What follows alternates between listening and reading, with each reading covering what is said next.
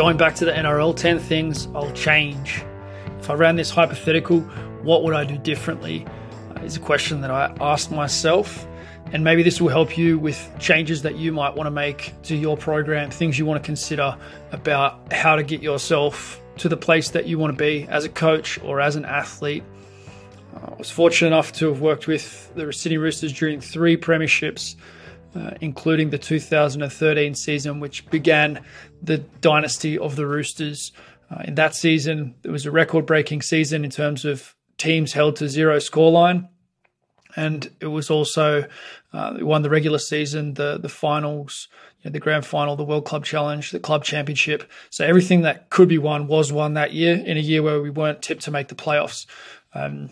What part I played in that is hard to say. You can't look back. You can't know what the scenario would have been with a different strength training program, different nutrition, different speed, the different influences. So my component in that is only ever going to be one thing, or at least, it doesn't tell you the whole picture, but what you can do is, do what you believe in most as well as you can. So I'm going to share some ideas on what I would change in that future scenario if I was to take it on in the near future. All right, so number 1, more reverse sleds. The reverse sled is a very, very simple tool, and it's a very powerful, effective one. I've seen some of the most athletic humans that I've ever met have been extremely fast on reverse sleds. So this would be like a test and something that I would use as a speed test. I would have players going against each other, guys in the same positions. I would use it as a conditioning tool. I would use it as a speed tool. We would be doing a lot more of them, probably pre-session for quite a few guys who've had chronic issues with the knee, guys who've had surgeries before, post-session for extra top-ups. And taking out a lot of the traditional running to put this in. So you can't get the same sort of metabolic stress through running that you can get through reverse sleds. So backwards uphill running is probably pretty similar. It's not going to replace all your running, but of course they're going to be getting a lot of running in their normal on-field conditioning work. So it's not like you're taking out all running. It's just you would take out extra supplemental running, especially for guys with specific issues. A lot of players have chronic issues. So more reverse sleds. I think you're going to see players running faster, stopping more easily, because it builds that deceleration dominance, where a lot of players are acceleration dominant, which means that everything hurts or they're at risk of injury when they slow down, which is not what you want. So we're going to build that deceleration dominance through the reverse sleds. Also amazing for work ethic. You cannot get the same burn in your legs in any other way. So many benefits to the reverse sled, and that's why we would do a lot more of them. Number 2 would be less ice. Okay, so you can see here some top NBA players icing everything up after games. It's a very common scene in professional sports. We know that the body is always doing its best to survive, to thrive, to repair. The body doesn't self-sabotage. And when an area becomes hot and inflamed, it's because the body is wanting to repair. Blood is the key repairer. And I knew all this while I was at the Roosters. I didn't believe in the ice. A couple of these are quite challenging, controversial, because depending on what your role is within the organization, it depends on how much you can actually influence this. But I know top players at the moment with soft tissue injuries who are being told to ice their injury. That's going to lead to poorer quality tissue, more injury, slower recovery from injury. It's really, bad news. If you look at Gabe Merkin, the doctor who came up with this theory, he actually came out and apologized and said, look, this is not right. I think it was about 30 years after, and that was maybe 10, 15 years ago now. So you'll find a lot of people in the CrossFit scene and other scenes that will say, the ice thing is done, it's finished, but still most professional athletes are using a lot of ice. So I would favor getting a lot of blood and circulation into the area. The reverse sleds are a great way to do that for the lower body, wherever the issue is. Strength training on top of an injury isn't always the answer, but certainly ice is also not the answer. So I think we could have a lot faster recovery and regeneration without using as much ice. Now, ice baths, short-term exposure, is a different tool, and it's used in a different way for a different outcome. We're talking about icing directly here. So along a similar line, moving away from anti-inflammatory medications, cortisone, PRP, Synvisc, etc. All of these things interfere with what's going on to a large extent. There may be a case for them at certain times, but my preference would be to use a lot less of these. Again, it's not always something that you can influence, usually not the decision of the strength coach. This is a medical decision, but depending on the structure of the club and how things are put together, it's an area that you can potentially influence. And for coaches and athletes out there, something to really consider what impact these things are having on healing processes, chronic healing, and what we could do instead. I know that the PRP, for example, is meant to be a really healing intervention, but how can we get the body to naturally upregulate and send more blood to an area is really what I'm interested in. So we would also include jump balance. Now, that might seem crazy for the NRL, but quite a few of the athletes do actually have to jump. And for those who can't and don't, heavier players, I would set the bar lower.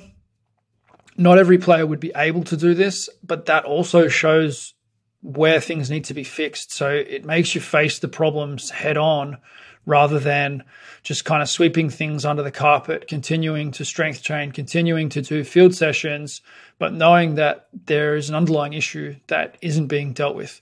Now, the cool thing about the jump balance is that it will help to show us the left to right differences, discrepancies. So if a player is always stepping off the same foot, or they like to accelerate off the same foot, or they always jump off the same leg if they're a winger or a fullback and they're practicing a lot of single leg jumps to catch balls, etc., then it's going to show up and we can deal with the challenge there. So by bringing jump balance in, it's going to make much clearer the left to right discrepancies in power exercises. Now, there's different ways that you could do this. You could do this with single leg hops and, other sorts of tests.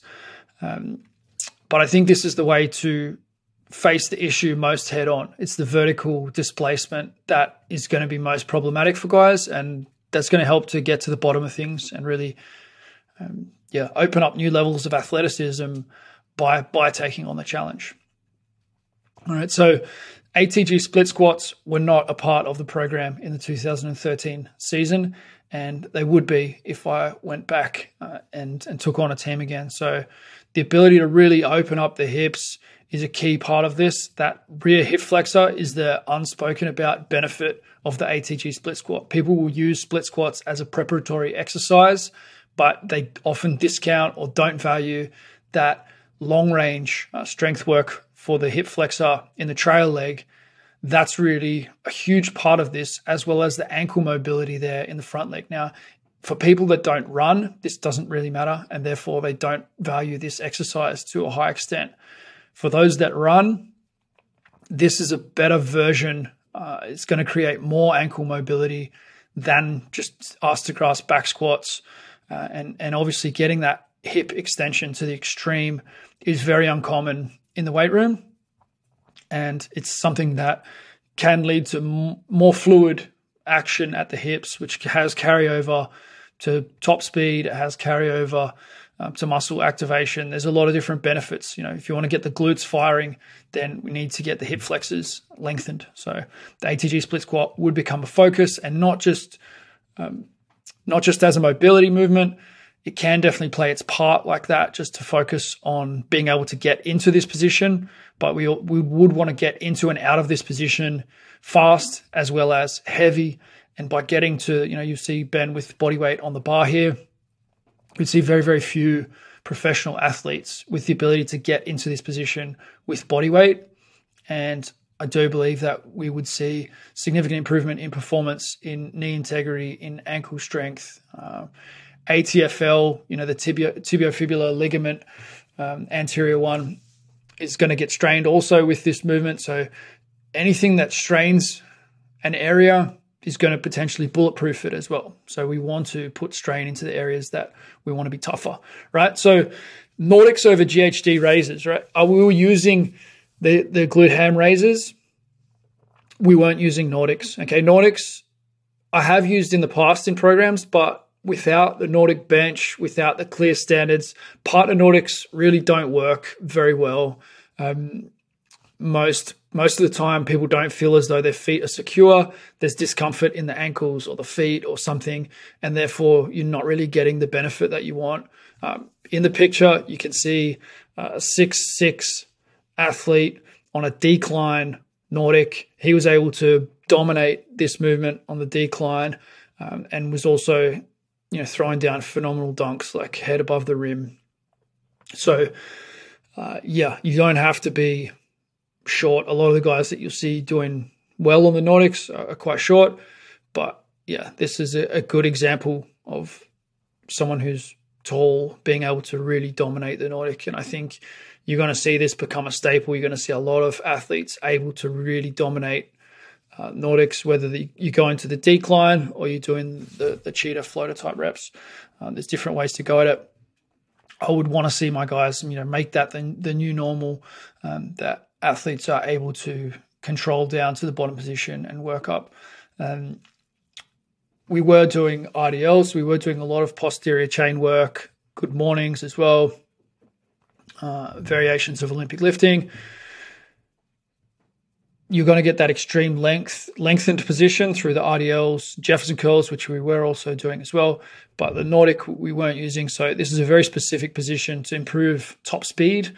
And we would have got some significant gains out of that. So more tibialis and calf work, right? Generally, I think this kind of just gets covered off by running on the field. So the guys just get conditioned there by their running, and they get sore in those muscles because they're running hard, and it's just sort of left to itself, and that is a good solution until it's not a good solution. So it's rarely going to be optimal to just run and have the body kind of heal itself up, because if you're developing a lot of other areas and you're developing a lot of muscle in other areas, then you create an area of weakness, and then that area of weakness is susceptible to injury. So in this variation, the main difficulty is sort of on the inner range. I find the wall tibialis range to be an inner range dominant tibialis exercise, which is great for activating the muscle.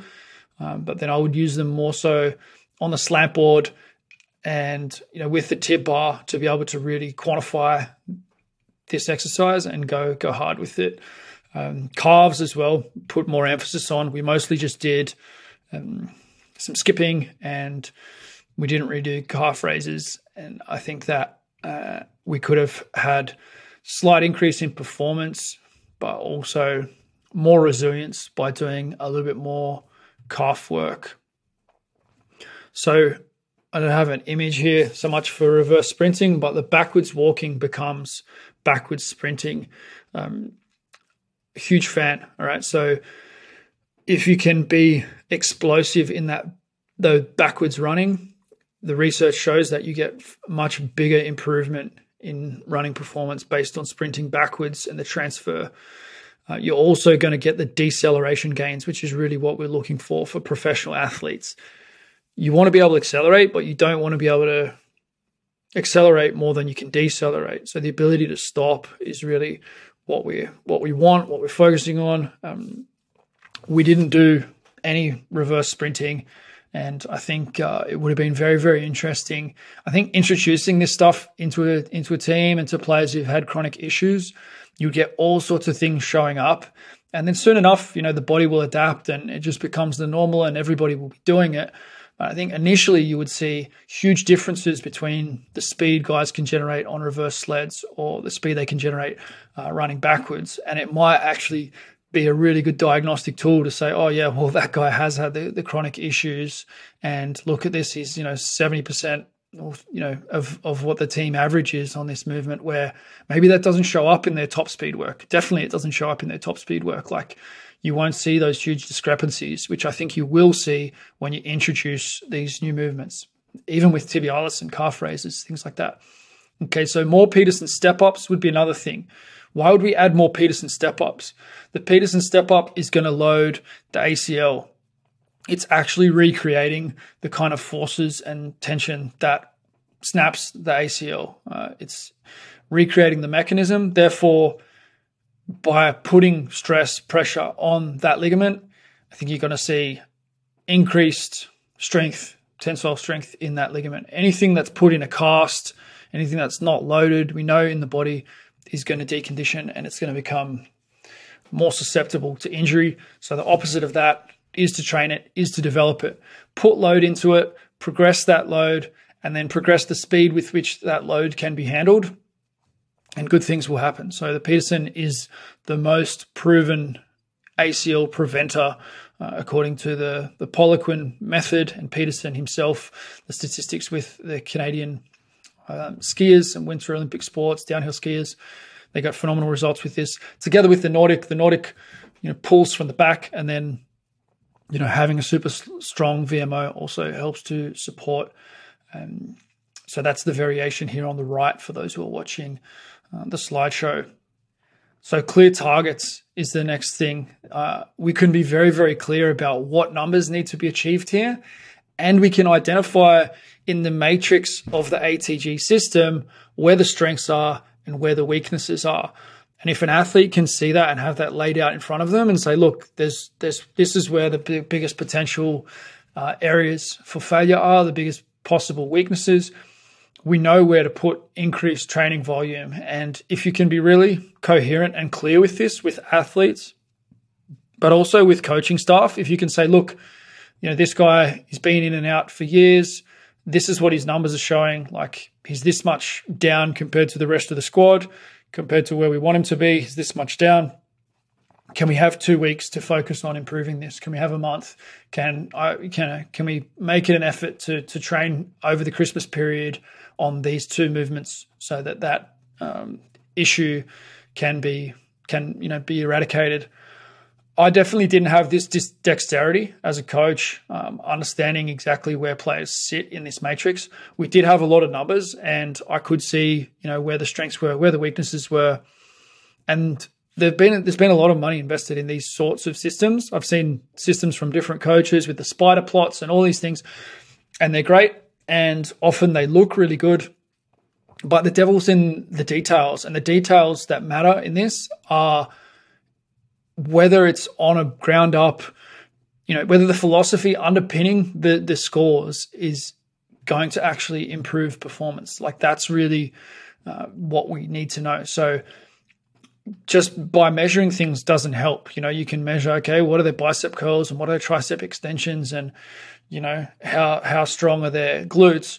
But if they're not built right from the ground up, then it doesn't matter what your numbers are, and you can't deduce anything from the scores about how fast they're going to run or how resilient they're going to be. And I think it's particularly this area of resilience. Like, the number one thing in a program is to decrease injuries. If you can have your players on the field, use the least number of players for the season, you have players consistently training, like, that is the biggest thing.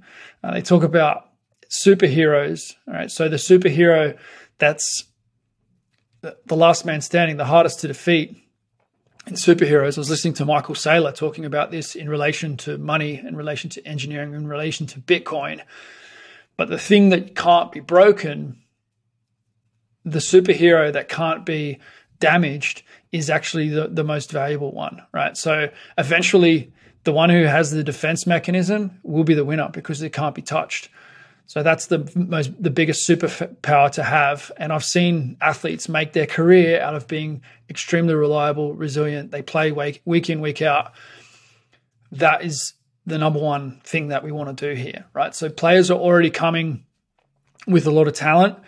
Our goal is to upgrade the hardware and make them connective tissue dominant so that they can continue to play, right? So our targets and our ATG performance matrix has to tell us whether the athlete is connective tissue dominant or is extremely muscle dominant and therefore at high risk. We have to know where the areas of weakness are and to be able to quantify the level of tendon connective tissue weakness relative to muscle weakness. So this would be the real goal aim matrix, that I would share with the player and with the coach. So everything is really clear.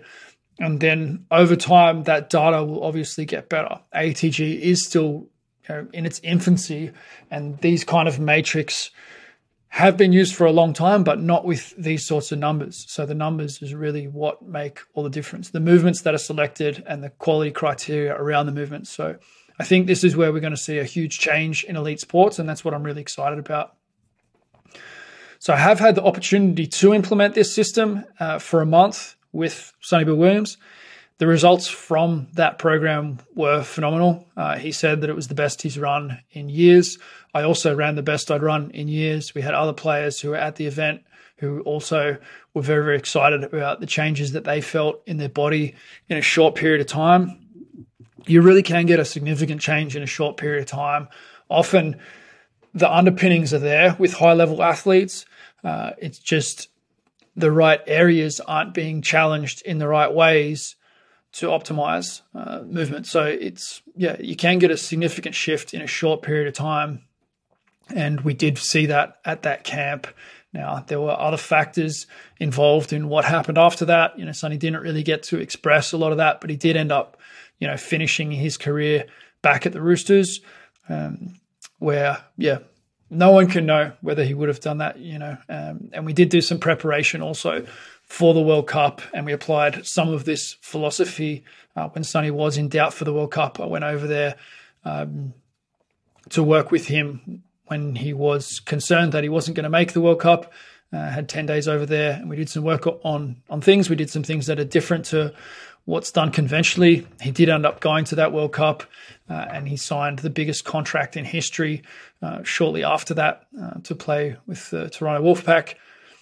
I don't know what role I played in any of that. All I know is that I did my best and that we did things that most teams, most clubs, most trainers are not doing. My feeling is that it was the good stuff, and it really made a massive positive difference. I know it did for myself. So I hope you enjoyed that.